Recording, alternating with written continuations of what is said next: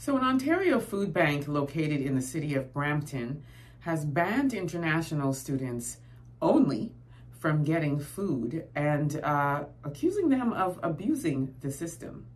Take a look. We were kind of overwhelmed by how many groups were showing up day after day. If they're going to multiple food banks and they're hitting up the churches, this is now a matter of abuse.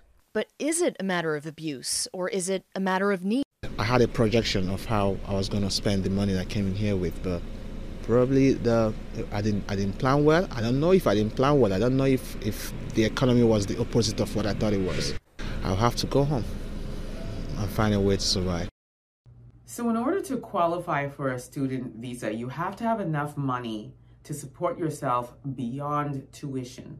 And what that works out to be is $10,000 a year or $833 a month. Now, to rent a room in Ontario, I'll just use Ontario because this is related to an Ontario food bank, the rooms are run from about anywhere from $700 to $1,000 and sometimes more a month. So then you have to think about food, you have to think about toiletries, you've got to think about school supplies. So the expenses can run way more than $10,000 a year. Some students end up having to get a part-time job so that they can manage all of the other expenses, but then that takes away from their schooling and their homework and their assignments and their studying for exams and everything else. So food banks are something that students rely on. Now, they are only banning the international students. And as you heard that woman saying in the video, is that they're going to different locations and, to get more food, and that's considered to be abuse. Well, is it abuse? These people need to eat. And as you can see, one of the Nigerian brothers that was speaking, who happens to have a wife and child, came to get food and was turned away. So why only the international students? And let's talk about the city of Brampton and the demographics. So in the city of Brampton, the population is just over 650,000.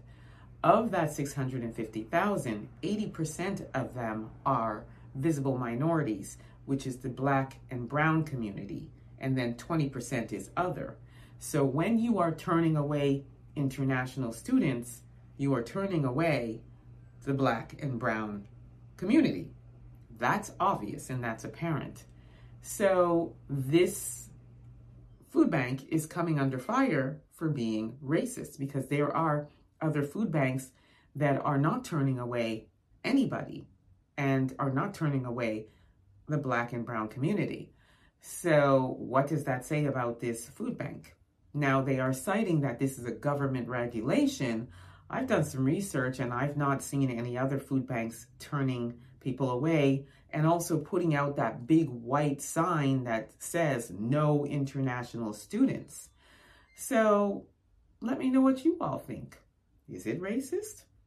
I believe it is.